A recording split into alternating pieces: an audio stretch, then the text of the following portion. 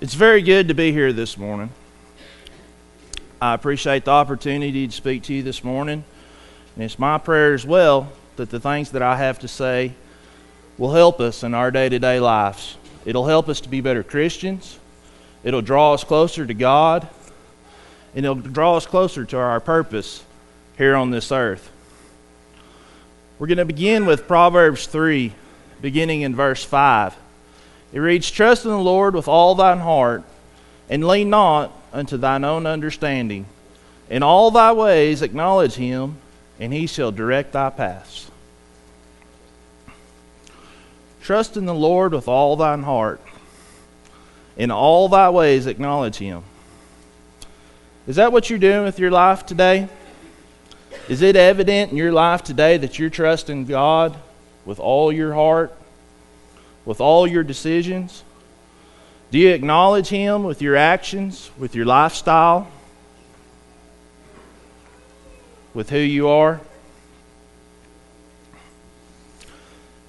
It warns us here in Proverbs not to lean on our own understanding. There's a division. Are you going to go your way, or are you going to go God's way? You know, these are some very simple verses from the Old Testament here for us to consider this morning. What do they mean? And more importantly, how do we apply them to our lives? You know, the Bible plainly draws a division here, a line in the sand. Are you going to be on God's side, or are you going to be on man's side?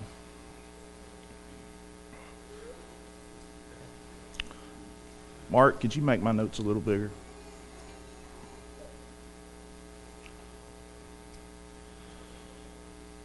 So we see here, the warning is not to lean on thine own understanding.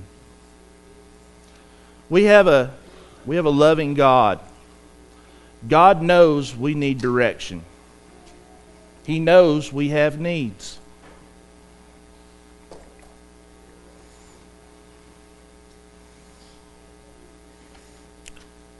Excuse me, I got off a little bit. God knows we need direction. God knows we have needs. He's faithful. He provides for us. He provides us with direction. He is caring and all-encompassing. So the question is why should we not seek after man's wisdom? That's the warning here, is not to trust after man. It's because our heart is easily deceived. We're full of emotion, which is good. Emotions are good. I don't want you to think I'm standing here beating up emotions. We need emotions. But they're easily manipulated if we don't keep them in check. And we don't always see the big picture. When it's affecting us, sometimes it's cloudy. And we don't see everything's going on. We don't see all the viewpoints. And most importantly, we don't see God. And it's easy for us to be deceived. It's always been man's inclination to be trendy or to be different. You know, we like to think that things are worse now than they've ever been. But I believe it's just the same old evil world since the beginning. The Bible shows us time after time that man drifts away from God. He drifts towards evil every time he turns his back on God. The challenges we face today come in different packages. They may be called different things, but they are all still a distraction. There's something that causes division. They get between us and God. And it's been that way ever since the garden. So I ask you this morning, whose counsel are you going to use to make your decisions in your life? Whose counsel are you going to use to shape your life around? Are you going to use God's or man's? Proverbs 3, beginning in verse 13, reads, "Happy is the man that findeth wisdom, and the man that getteth understanding. For the merchandise of it is better than the merchandise of silver, and the gain thereof of fine gold. She is more precious than rubies, and all the things that thou canst desire are not to be compared unto her. Length of days is in her right hand, and in her left hand riches and honor. Her ways are the ways of plenteousness, and her paths are of peace. And she is a tree of life to them that lay hold upon her. And happy is everyone that retaineth her. Happy is the man that findeth wisdom. Happy is the man that findeth godly wisdom. We see here in these verses, that godly wisdom is priceless. You can't put a value on what that's worth. How often can we see that in our lives? When we follow after God and we do what's right, and we see that it's priceless. We can't put a value on what our family is worth to us today. When they're faithful, when they follow after us and they're faithful, you can't put a value on that. It's worth everything you own and more. Godly wisdom is priceless. Godly wisdom leads us to peace. It leads us to comfort, and it leads us to contentment. But when man go their own way, when they leave God out of it, when they know better than God, they end up lost and broken and alone. And we see that over and over and over again, don't we? When a man wants to go his own way, it might be fine for a while, but what does he leave behind? He leaves behind a trail of destruction and heartache and tears and pain and not contentment. They end up lost and alone. Without God's guidance, that emotion comes back in. And man's own thoughts come back in. And we get caught up in trends. We get caught up in political correctness. We get caught up in lies and emotion. And we're bounced all over the place like ping pong balls. There's no direction. It's just crazy. I stand here before you this morning and I tell you, God never lies. He never changes, and He knows all. He knows what's best for you and what's best for me. I encourage you to put your trust into Him. Romans 12 and verse 2 reads, "And be not conformed to this world, but be ye transformed by the renewing of your mind, that ye may prove what is that good and acceptable and perfect will of God. For I say, through the grace given unto me, to every man that is among you, not to think of himself more highly than he ought to think, but to think soberly, according as God hath dealt to every man the measure of faith." It says, be not conformed, but be ye transformed. Don't let the world shape you. Let God shape you. So how are we to be different? How are we to be transformed? By thinking differently than the world around us. By trusting in God. By looking to His wisdom. Looking for His guidance. By trusting in God. Not man's wisdom. Not our own wisdom. Not what we think is best. What God thinks is best. Proverbs 3 and verse 6 reads, "In all thy ways acknowledge Him, and He shall direct thy paths." He wants to show you the way. He's trying to show you the way. He is showing you the way. You have to follow it. You have to make that choice. Let Him show you the way. So, here's the challenge. It's a challenge for me. It's a challenge for you. It's a challenge for all of us. It's to stay focused on God. He's the target. He's the mark. That's the goal. Heaven.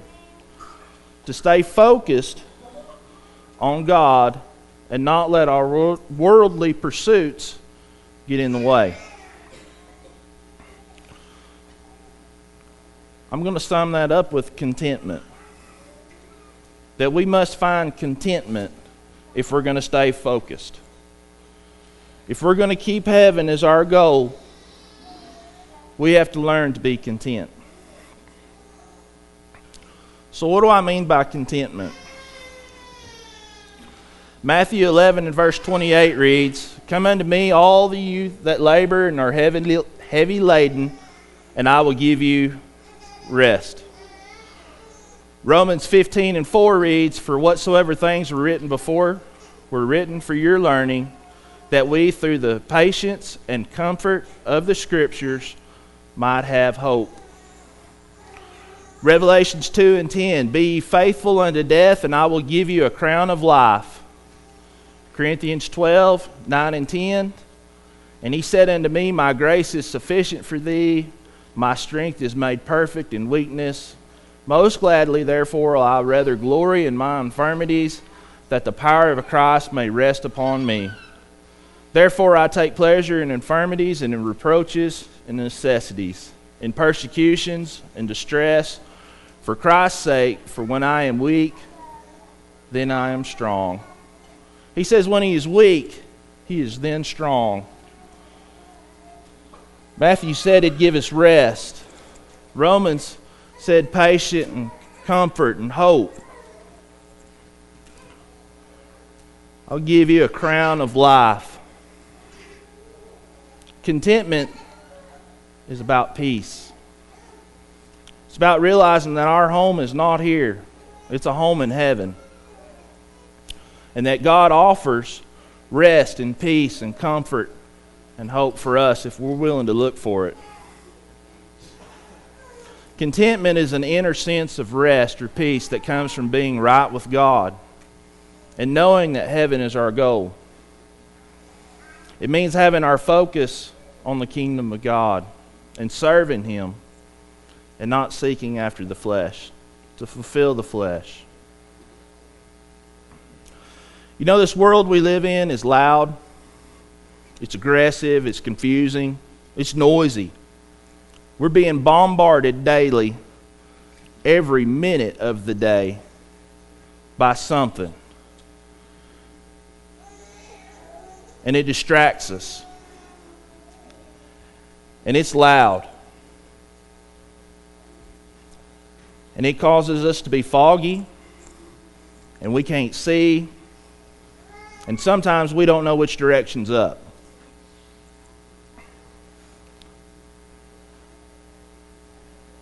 The devil wants you not content.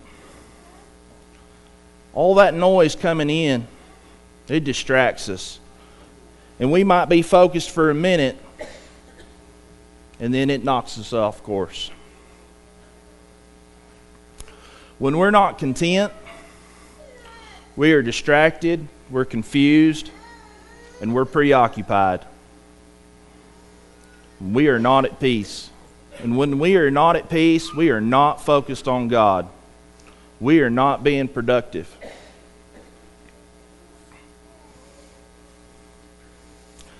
Discontentment affects our relationships. It affects your relationship with your spouse, with your children, with your church, with your job, with your community, with your God. It causes doubts where there shouldn't be doubts. It causes fears where there shouldn't be fears. And it causes insecurities. It weakens us. How often do we recall seeing a strong Christian and then just the world just hammered them down, and it weakened them, and it crippled them, and they lost focus, and they may no longer be here again today. It broke them, and it'll break us if we're not careful. If we allow it to creep into our lives, to get a stronghold and to build, it'll cripple us, and it'll break us, and it'll destroy us. But when we have a Christ-centered life, we are not constantly in turmoil. I didn't say we wouldn't have problems. I said we're not constantly in turmoil. We can find peace during the struggles and the setbacks and the trials because God is on our side. The key to being content is to focus on God. It's to allow Him to make us complete. So how do we acquire contentment? You know, the world goes about the search for contentment in all the wrong ways. I believe it's been said up here before that no matter how much means we have, we live on all of them. It's true. It takes a lot of money just to live. And all too often we live on all of it. You know, contentment is somewhat of an ironic concept in our culture today. Everyone is seeking that one big thing that will make them content. Most people think they're one acquisition or one life change away from being just perfect. I'm just going to be happy as I can be if I can get this one thing. You ever thought about the irony of that? That if you're seeking after that one thing, and you're seeking after something over and over again, you're never really content. In a physical sense, we strive after what we think will make us happy, only to realize that didn't work.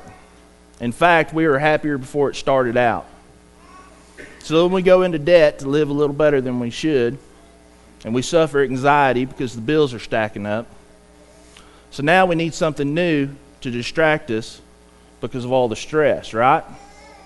Now we have less time, less money, and we're less happy.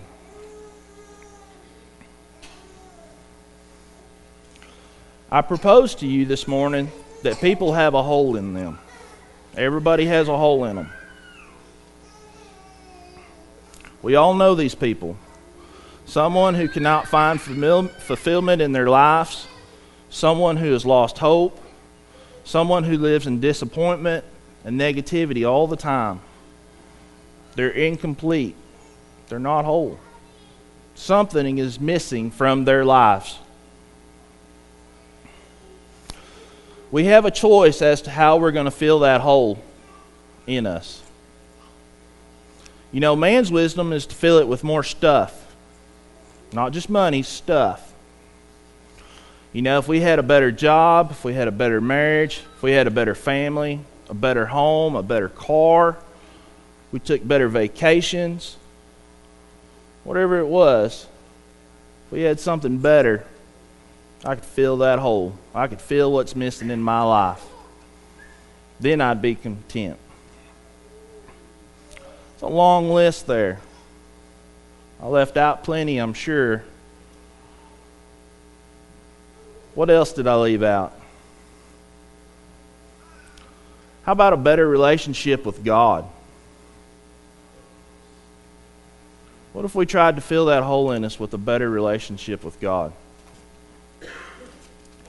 Matthew 12, verse 43 reads, "When the unclean spirit is gone out of a man, he walketh through the dry place, seeking rest, and findeth none.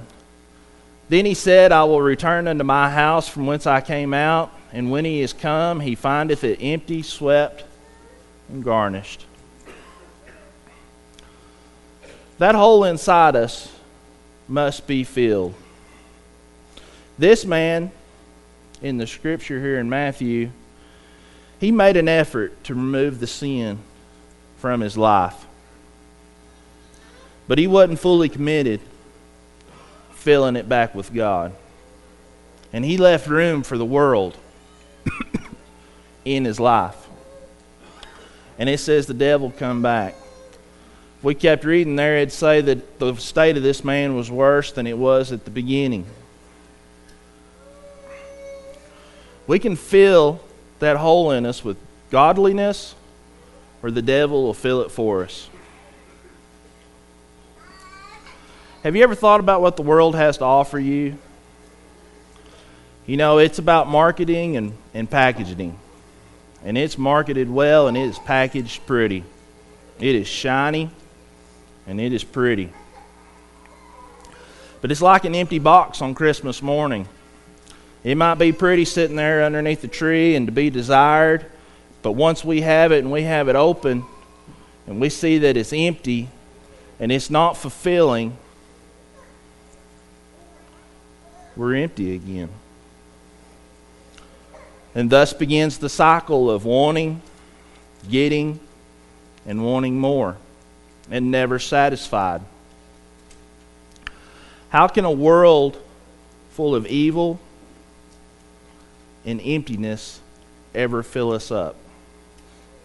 We will never find contentment in the world. We will never find what makes us whole in the world. In Ecclesiastes 1:14, it says, I have seen all the works that are done under the sun, and behold, it is all vanity and vexation of the spirit. Solomon tried. I guess he comes as close as any man on this earth ever has to having it all. He tried it all, seen it all, and he called it vanity. It didn't fill the hole that was in him when he walked away from God. When he turned his back on God, it didn't fill the hole that he had in his life. John 4:14 reads, But whosoever drinketh of the water that I shall give him shall never thirst. But the water that I give him shall be in him a well of water springing up into everlasting life. You want to be filled? You want to fill that hole in you, that void, that itch that you have that you can't scratch? Fill it with Jesus. Fill it through study. Fill it through drawing closer to Christ, to being a servant, to obeying His will. It talks about a well there that springs up and overflows. No matter how big the hole is in you, it'll fill it and it'll overflow it. You won't be able to hold it all. God has satisfaction for us, and we have hope.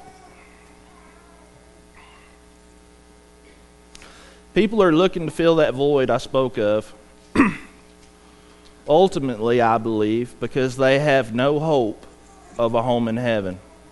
They have no hope of eternal life. They live as if they believe that this earth is it, and once they're gone here, there's nothing else. That's the way their actions are. They're not making any plans for anything else. A Christian has hope. We have a hope of a home in heaven. That should give you peace. That should give you comfort. You should take comfort in your hope of salvation. Christians have Christ to fill the void. So I encourage you this morning, do not be satisfied with your relationship with God. Do not be satisfied with your relationship with Christ. Do not be satisfied with the Christian you are today. 2 Corinthians 13:5 reads, Examine yourselves whether you be in the faith. Prove your own selves. Know you not your own selves that Jesus Christ is in you, except you be reprobates.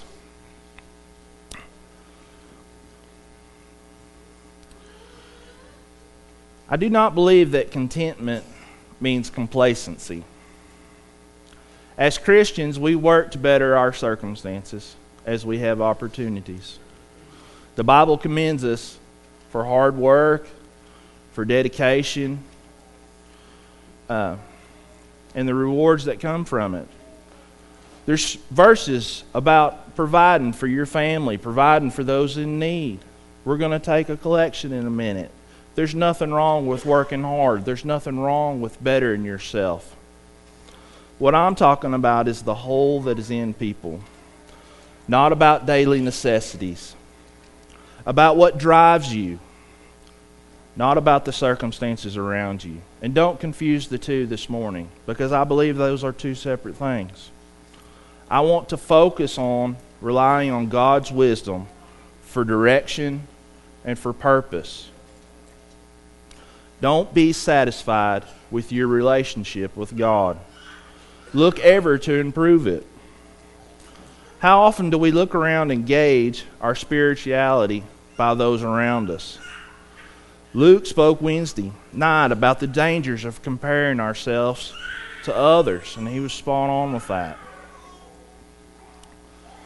2 Corinthians 10 and 12 reads, "For we dare not make ourselves of the number or compare ourselves with some that commend themselves, but they measuring themselves by themselves and comparing themselves among themselves are not wise."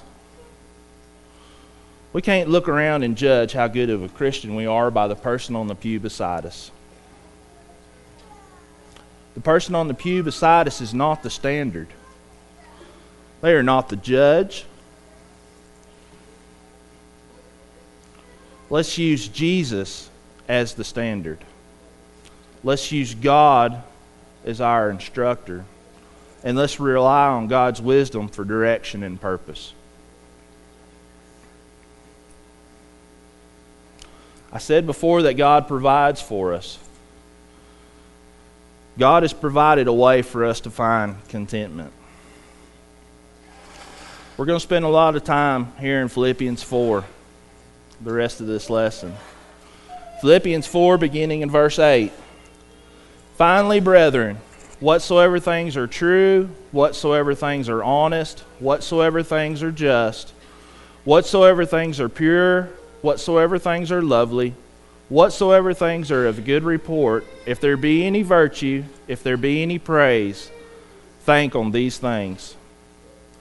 Those things which ye have both learned and received and heard and seen in me, do.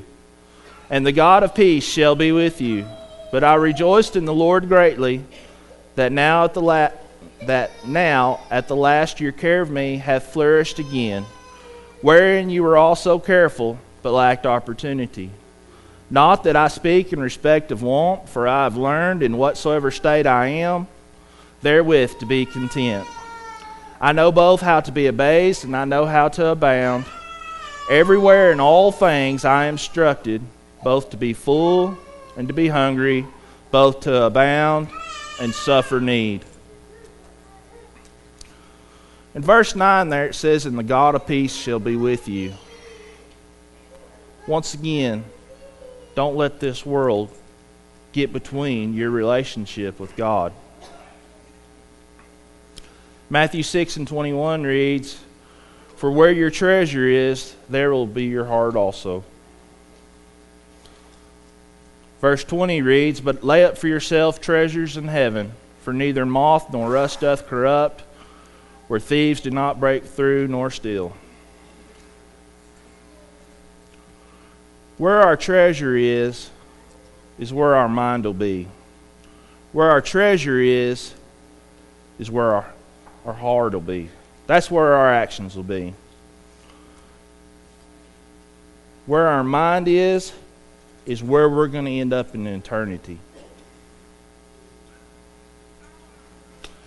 Your thoughts will either lead you to Jesus or they'll lead you away from Jesus. And I'm going to stand here this morning and tell you that your thoughts are going to lead you to Jesus. And if you go to Jesus, you're going to lead your children to Jesus. And if your thoughts lead you away from Jesus, they're going to lead your children away from Jesus. It's serious. We have to be careful. We have to make an effort.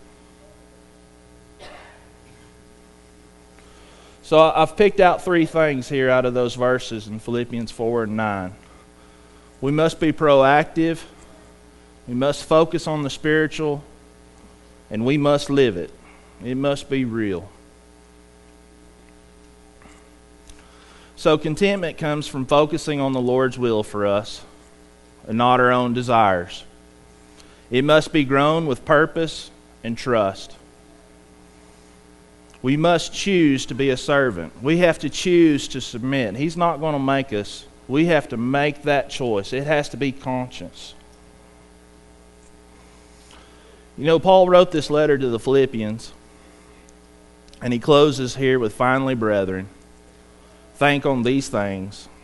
Those things which you have both learned and received and heard and seen in me, do. and the God of peace shall be with you. He's telling them that if you'll act the way that I act, if you'll put Christ first in your life, if you'll have your priorities right, you'll be free from anxiety. You'll learn how to be at peace. You'll learn how to focus on what you need to be focused on.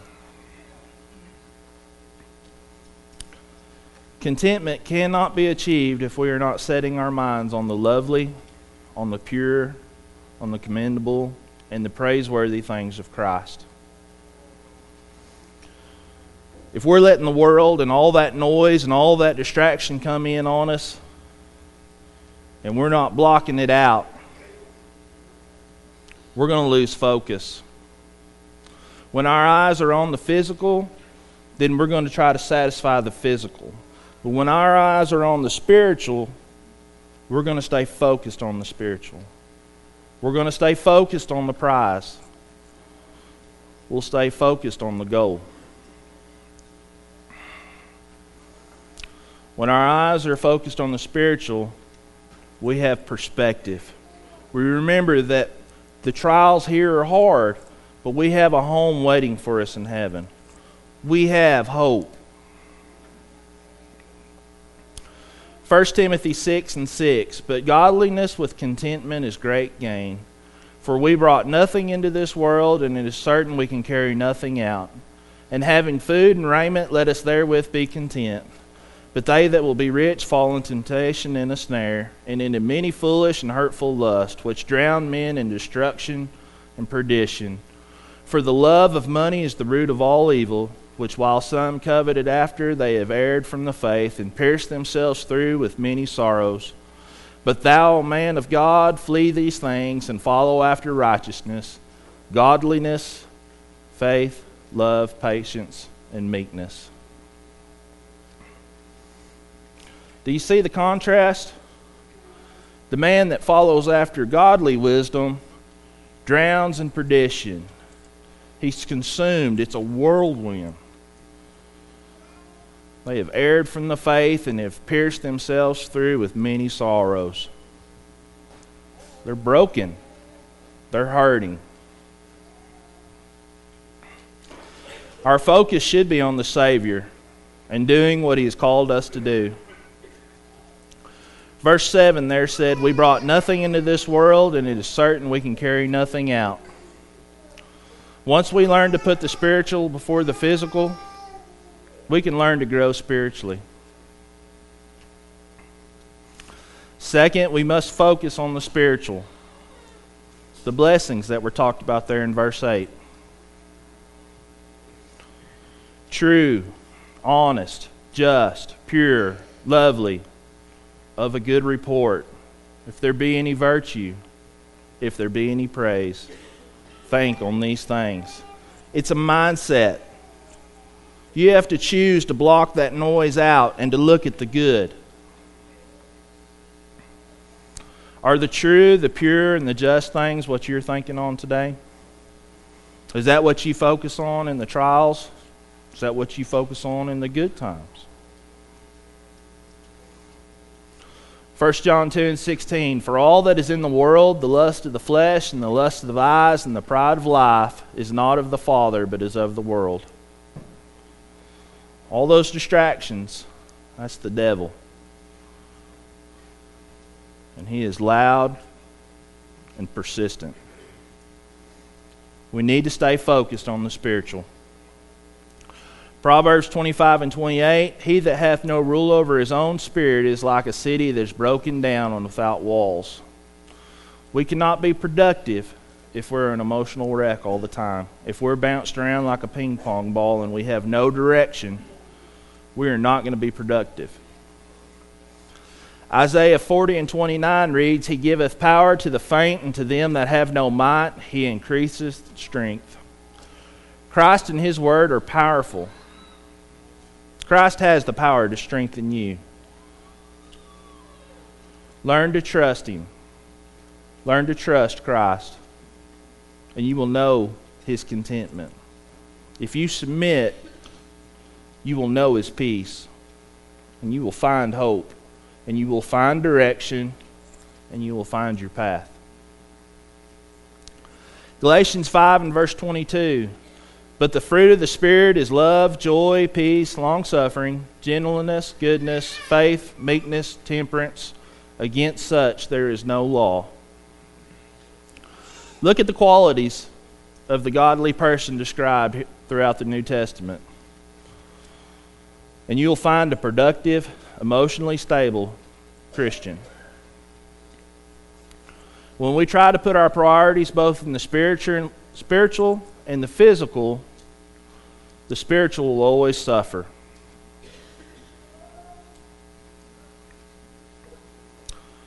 What happens when we put our trust in the physical and it becomes corrupted? And we lose our health. We lose our wealth. We lose It wasn't really ever ours, was it? If you can lose it, it's not yours. It's an empty box. And when we lose it and we put our trust in it, we're wrecked. It crushes us. And we seem as if we have no hope, because there is no hope if you don't have God. Contentment is an attitude. And it starts in your mind. And you have to choose to start being content. You have to focus on that. To cultivate contentment, you've got to guard your mind and constantly work at developing a biblical view of life, of material possessions, and of eternity. And we have to avoid comparing ourselves to others. And we have to recognize that Jesus is the standard. Psalms 2. The Lord is my shepherd, I shall not want. He maketh me to lie down in green pastures, and he leadeth me beside the still waters. He restoreth my soul, he leadeth me in the paths of righteousness for his name's sake. Yea, though I walk through the valley of the shadow of death, I fear no evil, for thou art with me. Thy rod and thy staff, they comfort me. Thou preparest a table before me in the presence of mine enemies. Thou anointest my head with oil, my cup runneth over. Surely goodness and mercy shall follow me all the days of my life, and I will dwell in the house of the Lord forever. These words were written by a man at peace. A man that was focused on God. And they can be written by me and you today if we'll turn our lives over to God. We can have that peace, that comfort. Finally, we must live it. We must take action. Paul wrote, "In whatsoever state I am, therewith to be content." How is it possible for him to be content? He talks about being hungry and being filled, about having needs and being satisfied. How is it possible to be even killed through all of that? If we have a Christ-focused life, we'll let loose of the steering wheel, so to speak. You know, one of the great challenges in the spiritual over the physical is the craving to control our environment, the desire to determine the results of our actions. Many of us have a natural inclination to be manipulators, to be owners, to be controllers. The more we seek to rule our own world, the more we'll resist Christ's rule. Until we relinquish ownership of our lives, we will not experience relief. But if we learn to put our trust in God as Paul did, we can learn to know contentment. 1 Peter 1 and 24, "For all the flesh is as grass, and all the glory of man is the flower of grass. And the grass withereth, and the flower thereof falleth away." Life is very, very temporal. We're going to be here a short time and we're going to be gone. We may be something right now.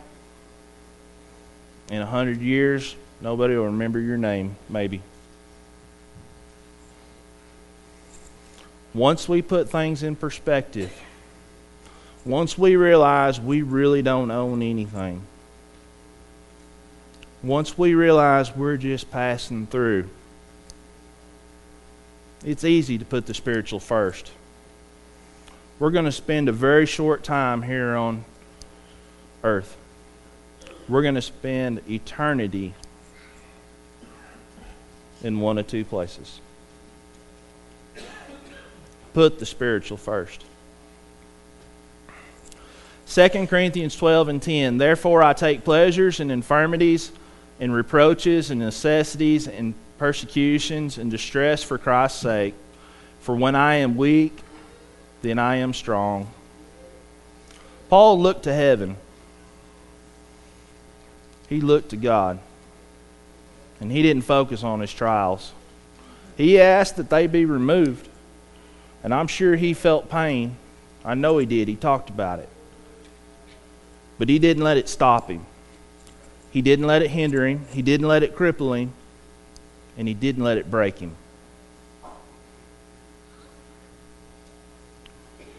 When we look to God and we follow His direction and we learn to block out the noise around us, we become profitable servants again. Man will always drift away from God if he is not Christ-focused. He has done it since the garden.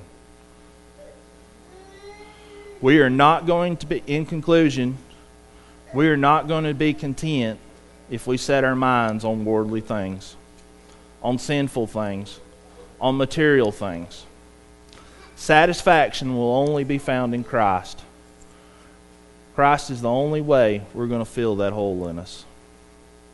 It's only when we put Christ first that we can truly be content.